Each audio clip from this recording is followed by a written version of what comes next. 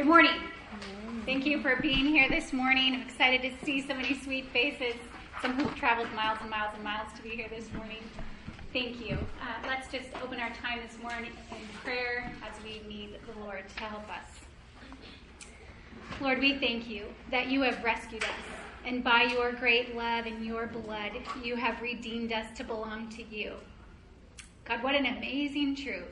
And I pray this morning, as those who have been redeemed, that we might come under your word this morning. Let us not come with preconceived ideas or understandings, but God, let us be humble in heart, and may we submit ourselves to you. God, we need you this morning to come and help us to make your word alive, that the Holy Spirit would give us deep understanding into these words. Lord, that we have heard these before, these words. I pray by your Holy Spirit, though, this morning that he will make it new. He will make it fresh. And Lord, that as we leave this morning, we might be more in love with you, our Savior. That our affections might grow for you this morning as we dig into your word and learn more of you and the provisions that you have made for wicked hearts. And Lord, we just look forward to what you are going to do in us this morning and through us. And Lord, as we come to your word again, may you just be glorified, exalted in every way. In Jesus' name we pray. Amen. Well, each week we look at our notebooks, don't we? And to remind ourselves of the purpose that we're here. What is the Wellspring purpose? And we want to keep it before us always to know how we're doing, make sure we're on aim, we're on target. So let's turn that over. And would you read it with me this morning, our Wellspring purpose? To equip and encourage the women of Grace Bible Church to shepherd their hearts toward Jesus Christ with the Word of God so that they live gospel-transformed lives, thus strengthening the church in its gospel purpose. So that's why we come each week to Wellspring. I've heard it said, why do we keep training? Why do the elders keep bringing us back, encouraging us to be here? Well, we look back at that purpose, and we meet together to encourage one another, to live gospel-trans lives, to be lifted up, to grow more in love with him, that we might more fully glorify the Lord through our lives. We see the battle with our sin through his word, and we see him more fully, and we're moved to worship through the word. We preach the gospel to our hearts daily as we spend time in his word, and we're humbled and grateful that he would save rebels as ourselves. And then we come together and we have conversations with one another as woman to woman, conversations with our husband, our children, our roommates, and we build one another up in Christ, and we strengthen the church. That's our ministry. That's one of our ministries, right? And that's why we're being equipped and encouraged, so that we can have those conversations, and then we can remind one another of the good news of Christ. And it's a vital ministry that each one of us is very vital to and important in. So we want to keep that aim before us. And so moving from the purpose, then we have tools to help us to do that. And the first one is the heart. She prayerfully shepherds her heart toward God through the Word of God, in particular, the gospel. Shepherding my heart is supplying what my heart needs at any given moment. In Psalm 119, we hear the heart of a man who loves God and who loves God's word and who is earnest for obedience. In verse 10, it says, with all of my heart I have sought you. Don't let me wander from your commandments. What he's saying is, God, I've sought you with all of my heart. In my innermost being, with all that I am, I have sought you. I've pursued you and I've searched for you through the word. And what does that produce? He cries out, don't let me wander from your commandments. Don't let me forget them. Don't let me stroll away into a life of disregarding them and disobeying them. In seeking God wholeheartedly, he sees the danger of wandering from God's word. I see it in my own life too.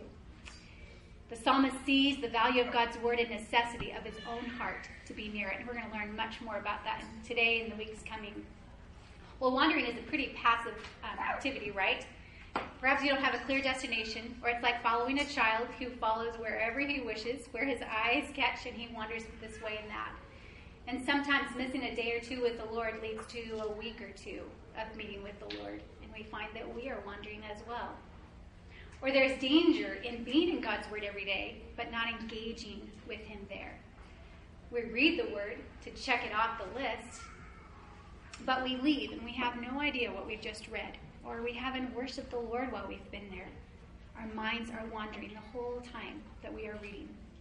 We're going to see in our lesson today that we are vulnerable and we are easily deceived, and we need to be near the Lord. It is good for us to be near to the Lord.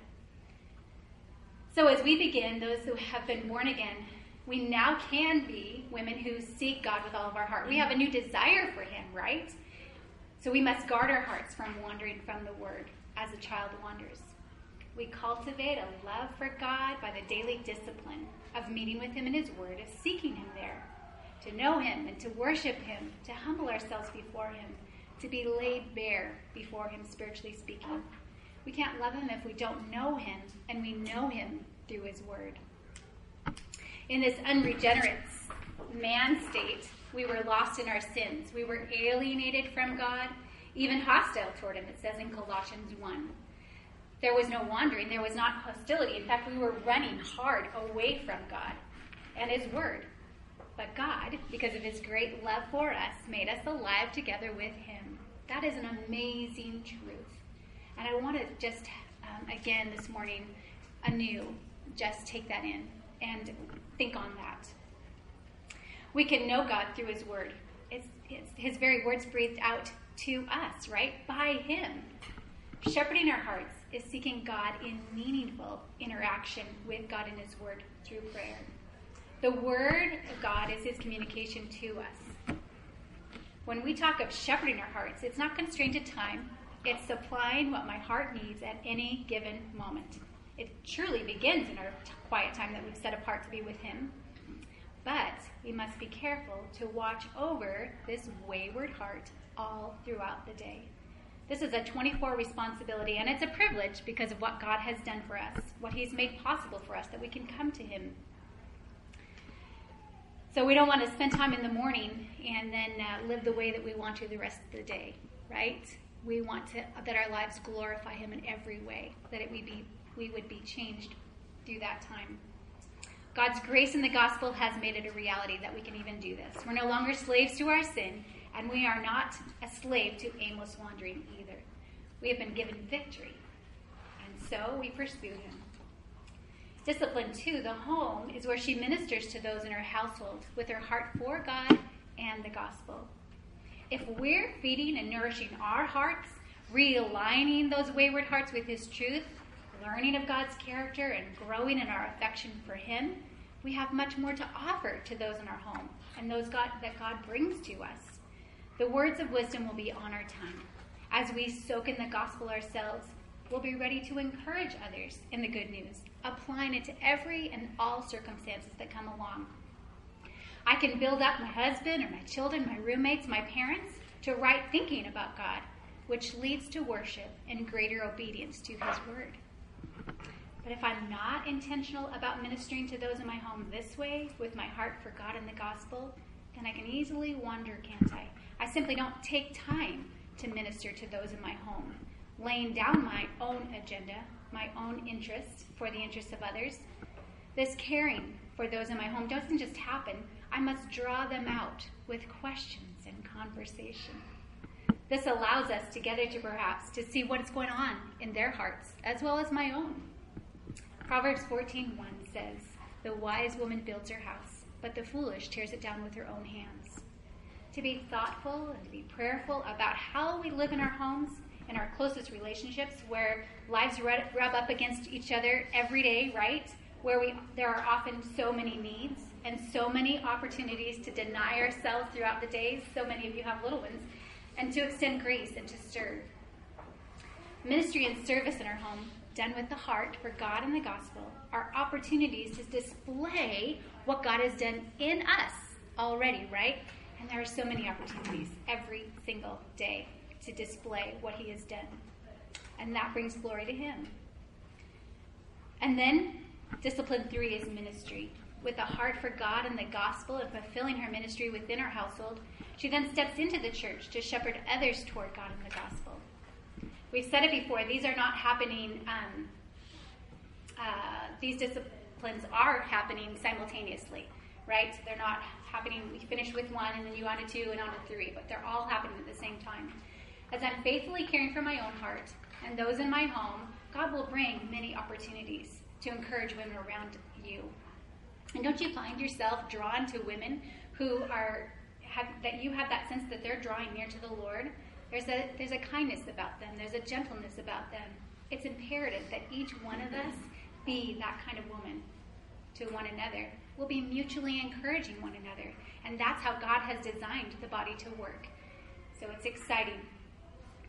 And we always want to caution one another not to leapfrog, jump over our own hearts or those in our home. Too often I see that there are those who want to serve in the church or disciple others. But homes are not in order because they're not first maybe faithfully shepherding their own heart or ministering in their homes. We must caution against being too busy, doing good things, but not carefully caring for those in our homes. We want to care well so that we display God's glory in our homes. What a joy it is to be about the work that God has called us to do. There's a lot of really good things that we can do to choose time, to spend our time, but not all are necessary, or they're not all best for us or those whom God has given to us to care for. It's easy to fill every minute of every day and be there physically perhaps in our home, but not there fully. Does that make sense? We want to be women who don't passively take on more and more while without realizing or even desiring to do it, too busy or too tired to meet the physical and spiritual needs of those in our home. And so we live out the one another's in Scripture. The whole church is strengthened. And that means together we better display the fullness of Christ. So we're going to move on to our lesson today. And it is going to be a fast pace. I did that Mighty, Mighty God We Save, hoping we get our juices flowing and blood flowing, because it's going to be a lot of Scripture. And we're going to go through the Word. I was going to count yesterday from front to back 4, maybe 5 times. And it'll make sense as we go. So hang on with me. There's a lot of verses to look up. Look them up if you want to. The Scriptures are all there if you want to look them up later, however best you can focus on the lesson, whatever works for you. A couple of weeks ago, we looked at what the gospel does for our hearts, for our inner man. And we saw the gospel makes us into new creations, right? Christ has died that we are now new creations. And we can look forward to our glorification as believers when we will be in an unmixed condition, the sinless condition, and we will be at home with the Lord. But God in His great wisdom and goodness and sovereignty has made a way for us to be born again into new creations. And He has left us in a mixed condition. He certainly could have changed us from the unregenerate man directly into glorification and made us spotless and perfect. But He has chosen to glorify Himself through our mixed condition. That's encouraging to me. Do you see that we are in the process of progressive sanctification, becoming more like Christ? We must be dependent on Him. In our mixed condition, His glory is seen, and His power is displayed through our weakness. We often sing, "All I have is Christ," and the last verse says, "Now, Lord, I would be yours alone, and live so all might see the strength to follow your commands could never come from me. Oh, Father, use my ransom life in any way you choose, and let my song forever be, my only boast is you." His power is seen in you and me, and others see that I am weak of myself, right? I'm incapable of anything good. And when you see grace in one another, it is cause to worship Him. He is displayed in us. And we ought to be encouraging one another with those words. I see God's grace in you by this. So in our lesson, Gospel Implications of My Heart, we talked about the hope we have because of the conversion events and gospel realities. We learned about new abilities and new desires. And we saw that there's an ongoing weakness of the new creation. That although the old is gone, nonetheless we carry a residue of weakness and sin. And that's the mixed condition we talked about, just to review a little bit. But now we are in a position of great hope, because we can now fight against that sin that used to master us. A slave doesn't battle her master, she serves her master.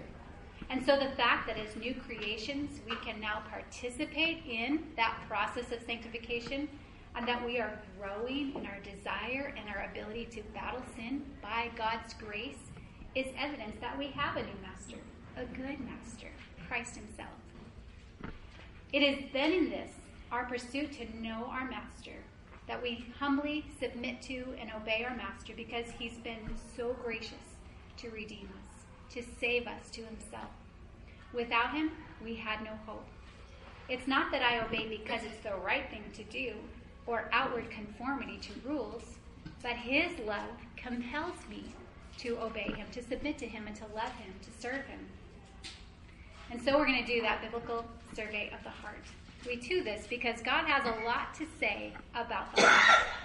Our flesh would like us to believe that our hearts aren't so bad. There's always somebody who's a little worse than we are. We're pretty savvy to our hearts. Well, we want to listen together today because that's not what God's word says about our hearts. By understanding his evaluation, we position ourselves to benefit from God's word as he designed it to be. It is just one of the ways he cares for his children. There's a story that Scott uses in Build, and I'm going to kind of try to condense this. There was a 4-day-old baby born with, it's called ectopia cordis. His heart was outside of his heart, had developed outside of his heart. And it was in a remote village in India. And he was rushed by his father and grandfather, 24-hour trip, 800 miles to the capital, in desperate need to save the life of this child. The biggest challenge for this baby was his heart. His only hope was that this doctor would get that baby's heart back into place inside of him. Well, spiritually speaking, our biggest challenge is our hearts as well. The baby's biggest challenge wasn't his parents or that he would live in poverty for the rest of his life, but it was his heart. And the same for us. Our greatest challenge is not our upbringing or our wealth or status, but our own heart before the Lord, our spiritual heart before him. The baby's only hope was for that doctor, right? It was something he could not do himself. This baby could not do himself. He was dependent upon the doctor. We are born, all of us, with a need for a new heart, and we are incapable of helping ourselves. We are dependent upon Christ to do that for us. Well, everybody was focused on this baby's life, of course, and on his heart. And we need to be, if we haven't already, entering into a lifestyle where we are constantly concerned about our heart. Primarily my own heart, right? Not so that I become myopic and are focused on myself, but because we grow in our understanding of the true condition of our hearts. And we want to appreciate. Understanding that helps me to appreciate and be thankful for, grateful for what Christ did for us on the cross. It humbles me and reminds me of who I once was. So we're going to begin our study today taking a look at what God wants us to know about the heart. What the heart is, its qualities, what it understands, its call, and its need. And we're going to look at all of that so that we're spurred on to embrace and pursue and rely upon that which God has provided for our hearts. So take out your outline. The heart, a biblical survey. I'm just going to try to follow along with you. So you're going to see different categories there. And within each category, we're going to start in the Old Testament and walk through the Word into the New Testament. And like I said, we're going to do that several times this morning. I hope and I pray that you will find this really beneficial. It's a lot to take in, but I do. I just see great profit in that. And the reason we do that is because God gradually unfolded his revelation to us. God revealed to Moses exactly what he wanted his people, Israel, to have, what they needed to have a saving relationship with him. But we know that he built on that, and he continued to reveal himself to us. So we want to walk through these subjects the way God set it up in his word. It's good for us to feel the weight of the wickedness of the heart, and I pray it will be as if you've heard this for the first time, that the weight of our sin would be felt afresh, so that we can freshly be grateful for and thankful for and deepen that love for Christ. Know this was our heart before God rescued us and gave us a new heart. It also serves as a reminder to us of the evil that still remains, the presence of sin in our hearts. You see, when Christ died, there was a power of sin that was broken. The penalty was paid for by Christ, but there is a presence of sin that still remains. So number one, what is the heart? When we talk about the heart, what do we mean? And Chris shared this on our last lesson as we studied through the gospel. It's the inner man. It's you. It's summed up of who you are, inwardly speaking. We have the outer man, the physical, and then the inner part, the heart. The heart is the place in which God reveals himself to us first and foremost. The heart is the part of us that is addressed by God, where he evaluates us. The heart is the seat of doubt and hardness, as well as faith and obedience. The heart is the center of my emotions, my will, and my thoughts. It's the center of who we are.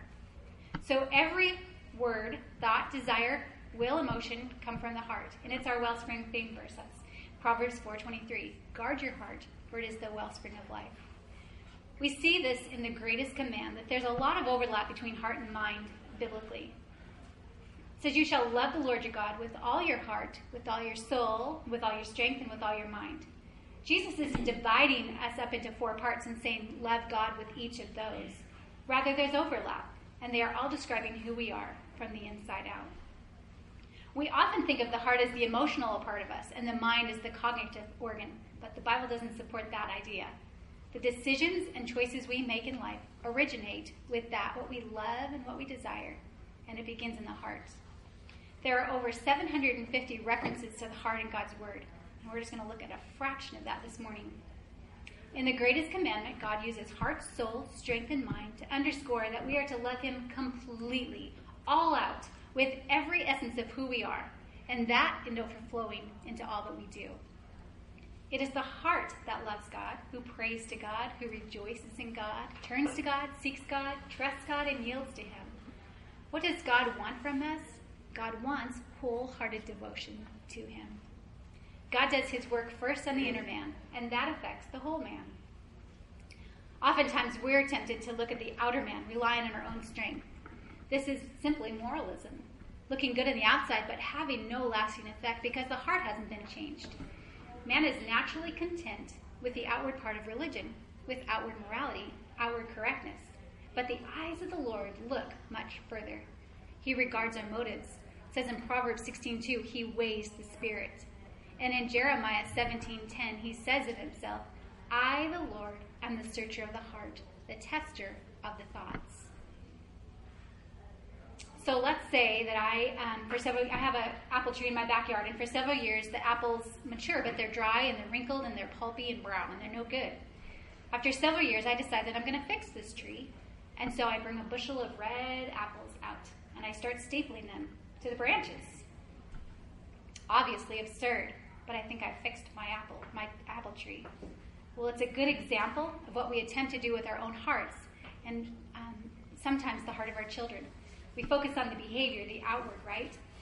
And lose sight of the heart behind the behavior. We try to fix the apples of our appearance and behavior instead of addressing the serious problem of the heart, of the roots in the tree. So when we say heart, we're talking about you, right? Not just a part, but who you are, totally. So therefore the heart is the focal point of God's evaluation of us. Question 2, what does Scripture say about the human heart? At this point, we're speaking generally of the condition of the heart, apart from new life in Christ. So just keep that in mind, and that's going to be true until we get to question 6, toward the end. But you will see in some verses that in this mixed condition we find ourselves, there's still a residue. You will see, we're going to recognize our hearts in some of the words that we look at, like, ooh, that sounds like me. But the overall thrust here is to show us our need for Christ, and it ought to spur us on to ongoing need for the gospel and his word, right? Let's turn to Genesis 6:5. The word gives us a description of the human heart by way of explanation of what comes next. God gives us the account of Noah's ark here, and God's plan to destroy the whole earth with a flood. Verse 5, the Lord saw the wickedness of man was great in the earth, and that every intention of the thought of his heart was only evil continually. So God is saying that every intent of the heart, any intention, any plan, purpose in his heart, nothing that doesn't have wickedness and evil saturating it. So in that one sentence, every, only, and continually, man's great wickedness is primarily a heart problem. So the flood comes in chapter 6 and 7, and it subsides in chapter 8. So they finally come out. Flip over to chapter 8, verse 20. Then Noah built an altar to the Lord and took some of every clean animal and some of every clean bird and offered burnt offerings on the altar. He came out to worship. And when the Lord smelled the pleasing aroma, the Lord said in his heart, I will never again curse the ground because of man, for the intention of man's heart is evil from his youth. Neither will I ever again strike down every living creature as I have done. So here it is. During worship, God is stating again what is still true of the human race, a repeat of what he said before the flood, that every intention of the thoughts of his heart was only evil continually. So there are 8 people now left on the face of the earth, and he's saying, as you worship me, as you come off the boat, there's still a problem. Man's heart is still evil. And the point is that the judgment of the flood did not fix man's heart condition. But God had a plan. Proverbs 29 says, who can say, I have cleansed my heart, I am pure from my sin? Well, the obvious answer is no one, according to God. It was a rhetorical question. The stain of man's heart is so great that we don't have what it takes to cleanse it, to purify it. And so we've seen that the heart is evil and that it's beyond our ability to cleanse it. Turn over now to the New Testament, Matthew 15. We're not going to read all of 1 through 20, but I'm going to give you a background. In verse 2, the Pharisees and scribes are very concerned about hand washing, which is outer man. Jesus responds and says, here's the problem in verses 7 and 8. You honor me with your lips, but your heart is far from me. They are not concerned with their heart, are they at all? And in verse 15, Matthew 15:15, Peter says, explain the parable to us. And in verse 16, Jesus said, are you still lacking understanding also? Do you not understand that everything goes into the mouth, passes into the stomach, and is eliminated? But the things that proceed out of the mouth come from the heart, and those defile the man. For out of the heart come evil thoughts, murders, adulteries, fornications, thefts, false witness, slanders. These are the things which defile the man, but to eat with unwashed hands does not defile the man. Jesus is telling us that there's a source of defilement and corruption inside of us, and it's the heart as the source that defiles us, that makes us impure. And go a little bit further back in Romans 1:21. We're looking for what God has said about the condition of the heart. In verse 21, for even though they knew God, they did not honor him as God or give thanks, but they became futile in their speculations, and their foolish heart was darkened. What is the proof of man's foolishness? It's this, that even though men knew something of God, they had no intent to honor him at a heart level. And that is foolish. And a foolish heart only plunges a person into spiritual darkness. So here's what we've seen already in just those 5 passages. Man's heart is evil. The heart is beyond our ability to cleanse it. It's the source of defilement within a person. It's his own heart. The foolish heart invites greater spiritual darkness. That's what God says about the heart. So when the world says follow your heart, is that good? Is that wise? Is that a heart worth following? Absolutely not. Next is the heart alert to its devastating condition. And we're going to start back over. Deuteronomy 11, verses 13 through 16. It shall come about, if you listen obediently to my commandments, which I'm commanding you today, to love the Lord your God and to serve him with all your heart and your soul, that you will give the rain for your land in its season, the early and late rain, that you may gather in your grain and your new oil and your new wine. You will give grass in your fields for your cattle, and you will eat and be satisfied. So under the Mosaic covenant, there were blessings for honoring God from the heart, from the inner man. There was a relationship between obedience and physical blessings and provision. But listen to what comes next in verse 16. Beware that your hearts are not deceived, and you do not turn away and serve other gods and worship them. Why would Moses say beware after speaking of abundance and blessing? Because the heart is easily deceived, even when, maybe even more so, when surrounded by blessing. And that is why we, too, need to be cautious. In our mixed condition, we can easily be deceived. I need to be cautious of me, inwardly speaking, when everything is the way I like it, the way that I want it. Because the heart is easily deceived, even at its best, following God and obeying him. I looked up the definition of deceive yesterday. It's to be led astray, to be betrayed by giving false information to. So the heart is easily led astray even when following God and obeying him. And it's often my own heart that does that. Jeremiah 17:9, it's a familiar verse. Listen again to what Jeremiah tells us about the heart. And he uses some pretty strong language here. Verse 9, the heart is more deceitful than all else.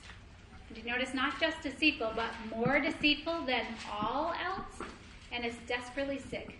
Who can understand it? If we were to make a list of whatever we find that's deceitful in this world, we would have a very long list in a really short amount of time. And Jeremiah is telling us that nothing can beat the heart out of the number one spot. Think about that. That's sick.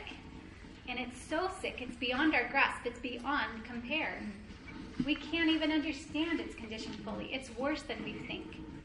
We saw in Deuteronomy that the heart is easily deceived, even at its best. And now in Jeremiah, we see that it's the most exceptional deceiver. Back to Romans 16, verses 17 and 18. We're going back into the New Testament to answer, is the heart alert to its devastating condition? Here in Romans 16, Paul is finishing out his instruction of his letter to the Romans by saying, now I urge you, brethren, keep your eye on those who cause dissensions and hindrances contrary to the teaching which you learned, and turn away from them. Why? Verse 18, for such men are slaves, not of our Lord Christ, but of their own appetites, and by their smooth and flattering speech they deceive the hearts of the unsuspecting.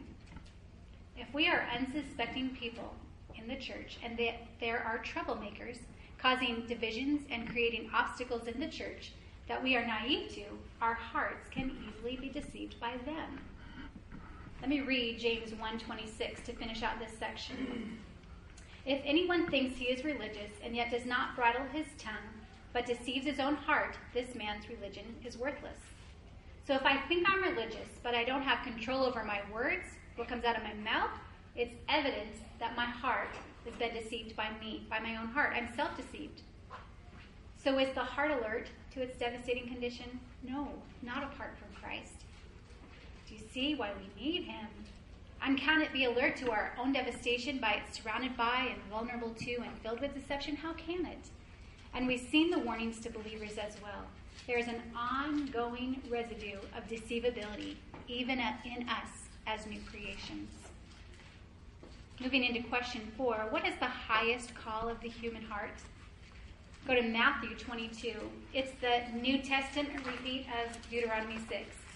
Jesus takes that summary command of what the law was all about, and he repeats it to his disciples in Matthew 22, verse 36 through 38. Teacher, which is the greatest commandment of the law? What is the highest thing a good Jew like me should be about? And Jesus says, you shall love the Lord your God with all your heart and with all your soul and with all your mind. This is the great and foremost commandment. So this is the highest calling of the human heart, to love God all out. Let's see if we understand so far from Scripture. The heart that's evil, that's beyond cleansing. It's the source of defilement. It invites spiritual darkness. It's easily deceived, led astray even when it's at its best. It's an excellent deceiver itself. It can be deceived by others and deceived by me. And it's the most central part of me before God, the place that God examines. That heart is supposed to love God. And love him not with just part of it, but with all of it. God, do you know what you're asking of me? My heart is so filthy, and what you've called me to is so high. And so this leads into question 5. What does God see? Does God see this whole predicament? And we're going to look at every verse in this section, but take time later to get a deeper and better understanding. So back in Deuteronomy 8, 1 and 12, 1 through 2, you shall remember all the way which the Lord your God has led you in the wilderness these 40 years, that he might humble you, testing you to know what is in your heart, whether you would keep his commandments or not. 1 Samuel 16:7. Man looks at the outward appearance, but God looks at the heart. And in 1 Kings 8:38 through 39, Solomon was finished building the temple. He's praying for the people of Israel, appealing for God to hear their prayers. And in verse 39, he says, "Forgive and act and render to each according to all his ways, whose hearts you know, for you alone know the hearts of men." God definitely sees the heart. He sees every heart. He's the only one who knows every heart. So yes, God sees this predicament. He sees the discrepancy between the heart's condition and his command for us to love him with all of our heart. It says in Psalm 44, he knows the secrets of the heart. So let's turn to Proverbs 24:11 and 12. God is the only one who sees it rightly. And I'm going to skipping to verse 12. If you say, "See, we didn't know this," that's deception, because they did know. Does he not consider it who weighs the heart? We learned God weighs the heart. And does he not know it who keeps your soul? And will he not render to man according to the work? Not only is God weighing the heart, not only is he testing man, but he is weighing each one so as to repay, to render to each one according to what he does or doesn't do. So yes, he sees the heart, and he sees for the purpose of repaying. We looked at Jeremiah 9 earlier. Verse 10 goes on to say, "I, the Lord, search the heart. I test the mind, even to give each man according to his ways, according to the results of his deeds." God not only knows the heart and knows mankind's predicament, but he searches each heart for the purpose of repaying what man deserves. So let's turn to the New Testament, Mark 2. I want to show you just how Jesus displayed his deity with the same kind of knowledge of the heart. But some of the scribes were sitting there and reasoning in their hearts. In their hearts, they weren't talking out loud. And they were thinking, why does man speak this way? He is blaspheming. Who can forgive sins but God alone? Immediately, Jesus, aware in his spirit that they were reasoning that way within themselves, said to them, "Why are you reasoning about these things in your hearts?" Can you imagine what they were like? How did he know that? The scribes were just thinking these words, and yet Jesus knows their heart and their thoughts. And he responded to them as if they had spoken out loud.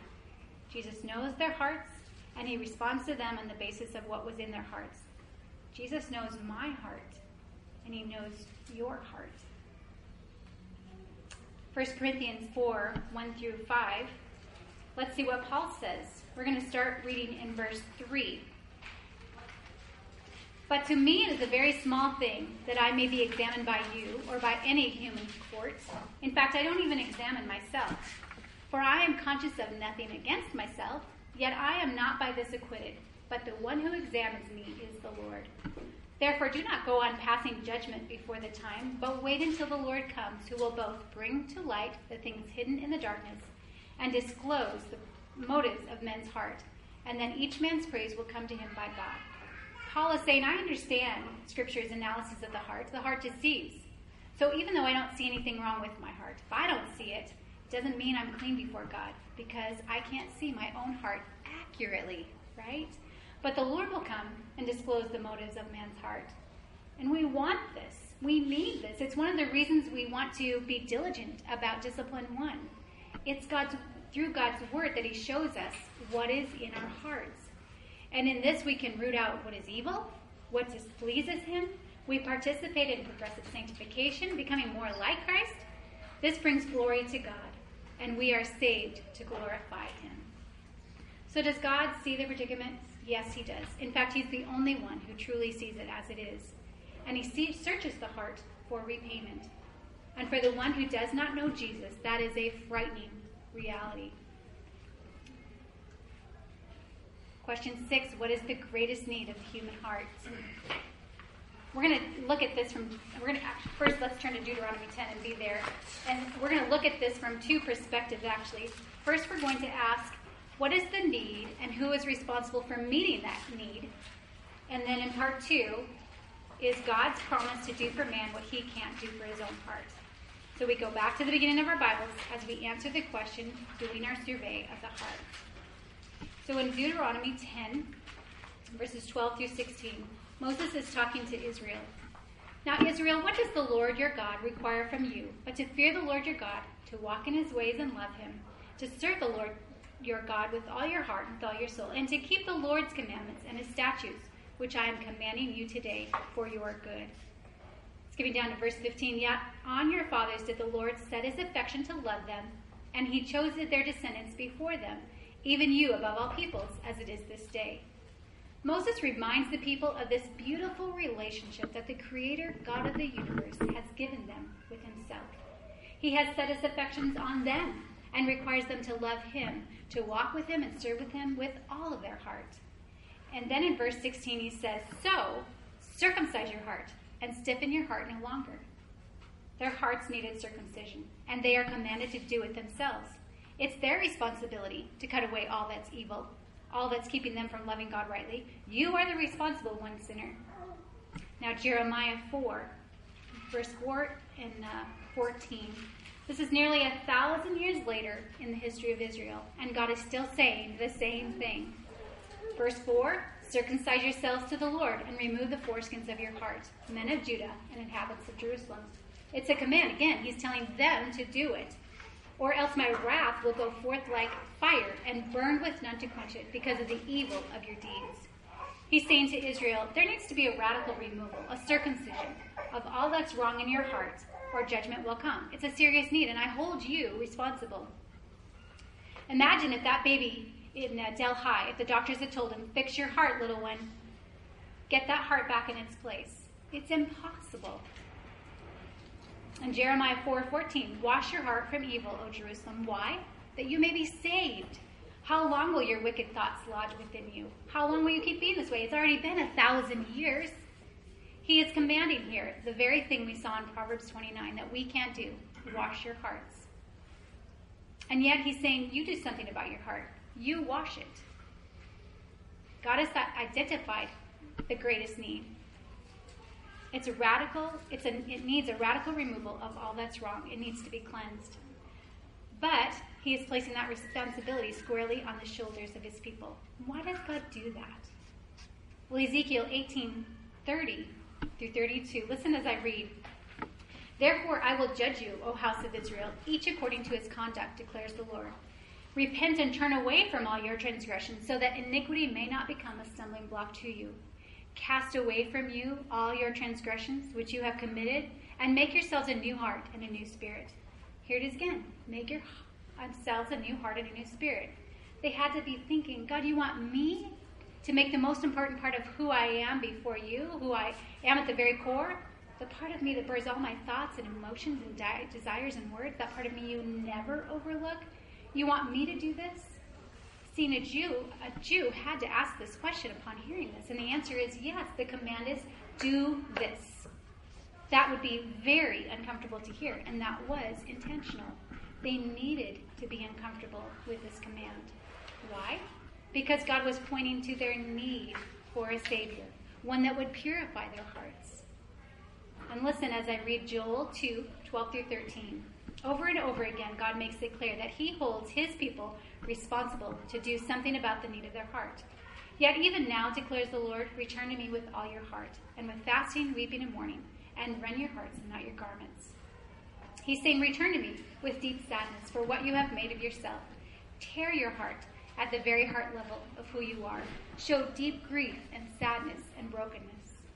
And we see the same idea in the New Testament, just so that we understand this is a New Testament command at a certain level for the believer. It's a it's a mixed condition command. We'll see that even in the New Testament, the command is the same, but we will see that as a new creation, there's a huge difference in the command.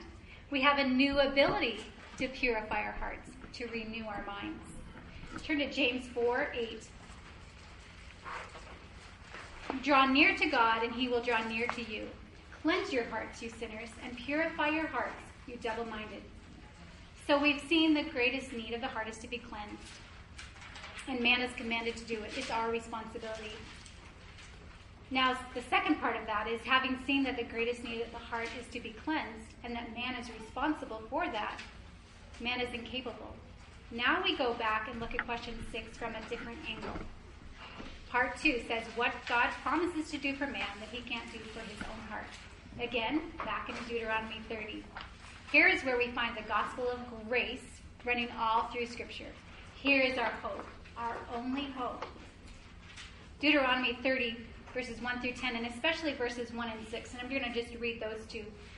So it shall be, when all of these things have come upon you, the blessing and the curse which I have set before you, and you call them to mind in all nations where the Lord your God has banished you, and return to the Lord your God and obey him with all your heart and soul. Jumping down to verse 6. Moreover, the Lord your God will circumcise your heart and the heart of your descendants, to love the Lord your God with all your heart and soul, that you may live. The old covenant anticipated that a new heart was desperately needed, and that God would provide it. From its earliest days, from the giving of law, when God was setting up covenant through Moses, they were to long for a heart that was able to do everything that God said. God gave a command to circumcise, and now he says, I'm going to do it. So why did God give the command if he was the only one who could do it? He says, you, Israel, are responsible for this heart, and the burden is on you. However, I will do it because he's a merciful God. The command was not given because we could do anything about it, but to highlight the responsibility to change it. The unbeliever hears this, and being led by the Spirit, he says, I can't do that. How will I do that? And God says, I will do it for you. That is the gospel message. Let's turn to Psalm 51:10 together.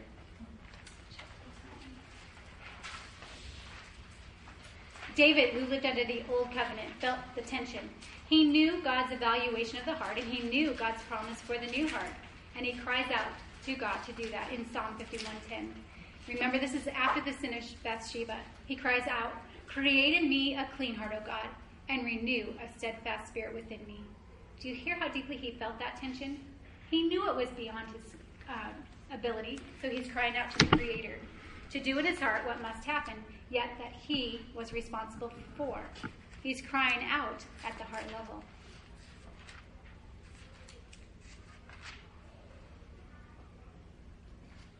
I'm going to skip down a little bit if I can.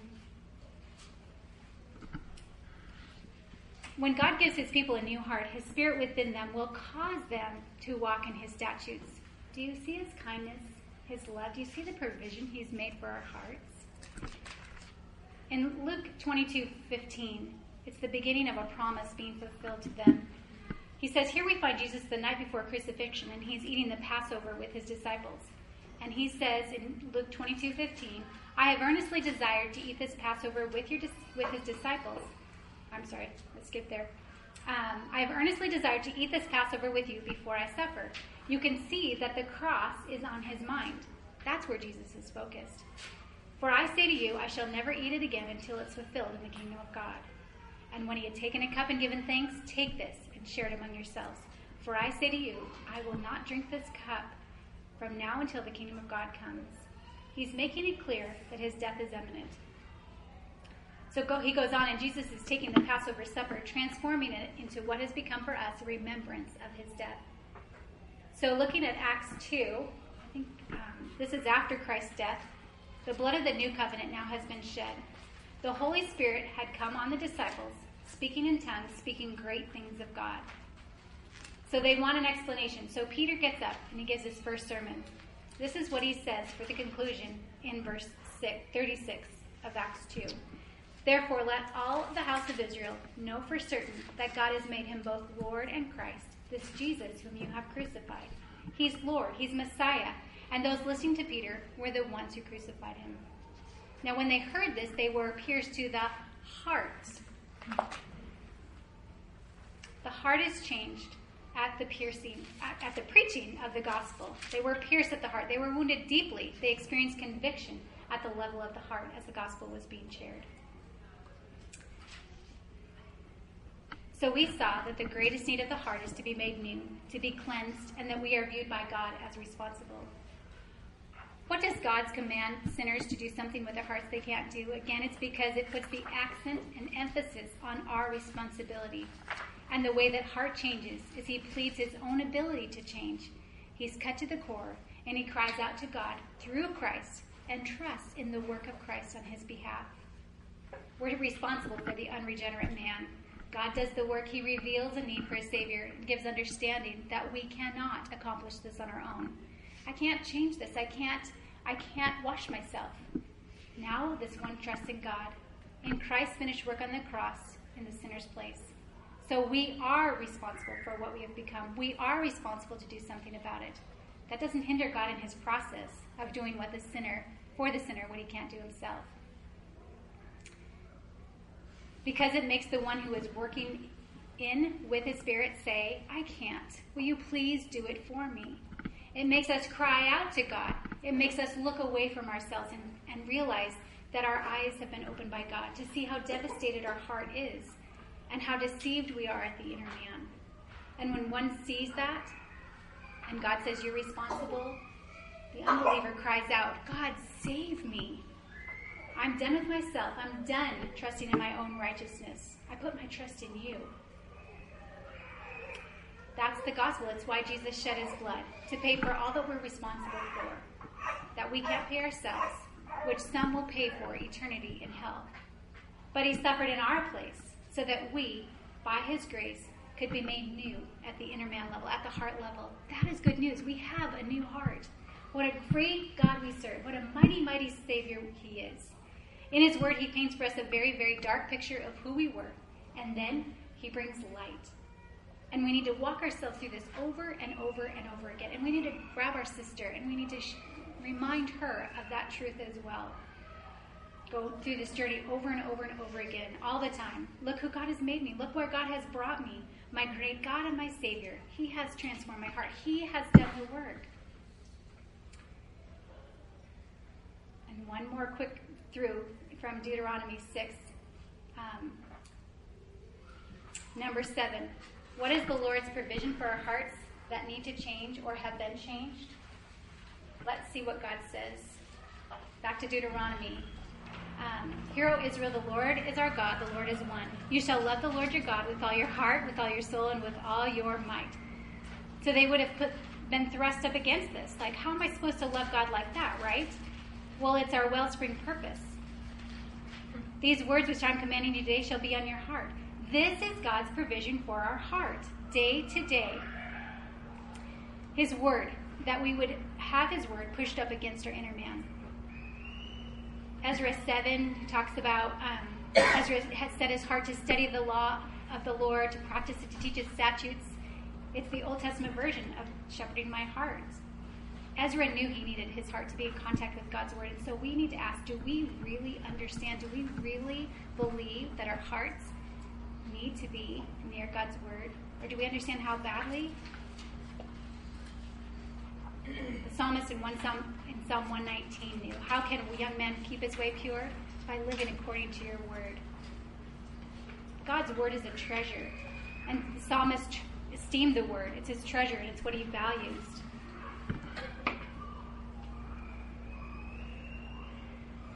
Quickly running out of time. So this is God's design for his word with us, that it would come near our hearts, and that we would allow it to be a surgical tool, to allow it to reveal my thoughts, my intentions, what's going on in my heart.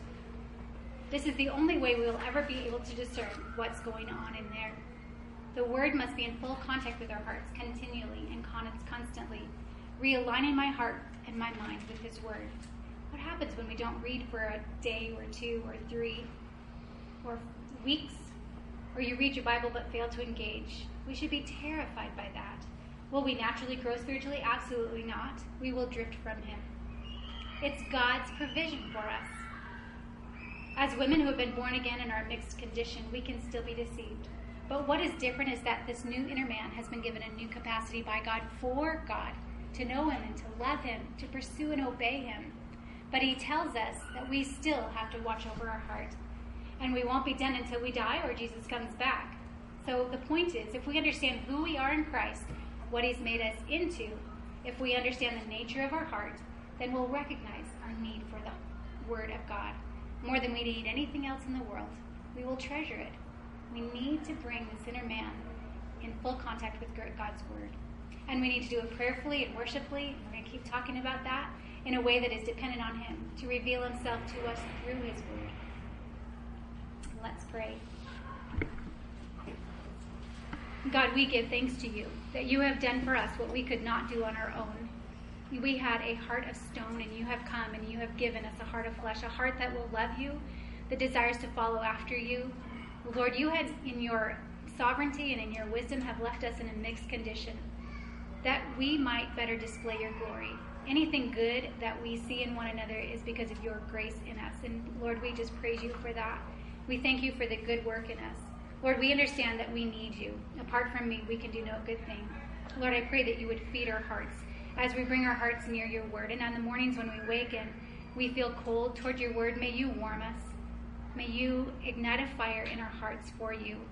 Lord, we need you in every way, and we give glory to you in every way. In Jesus' name we pray. Amen.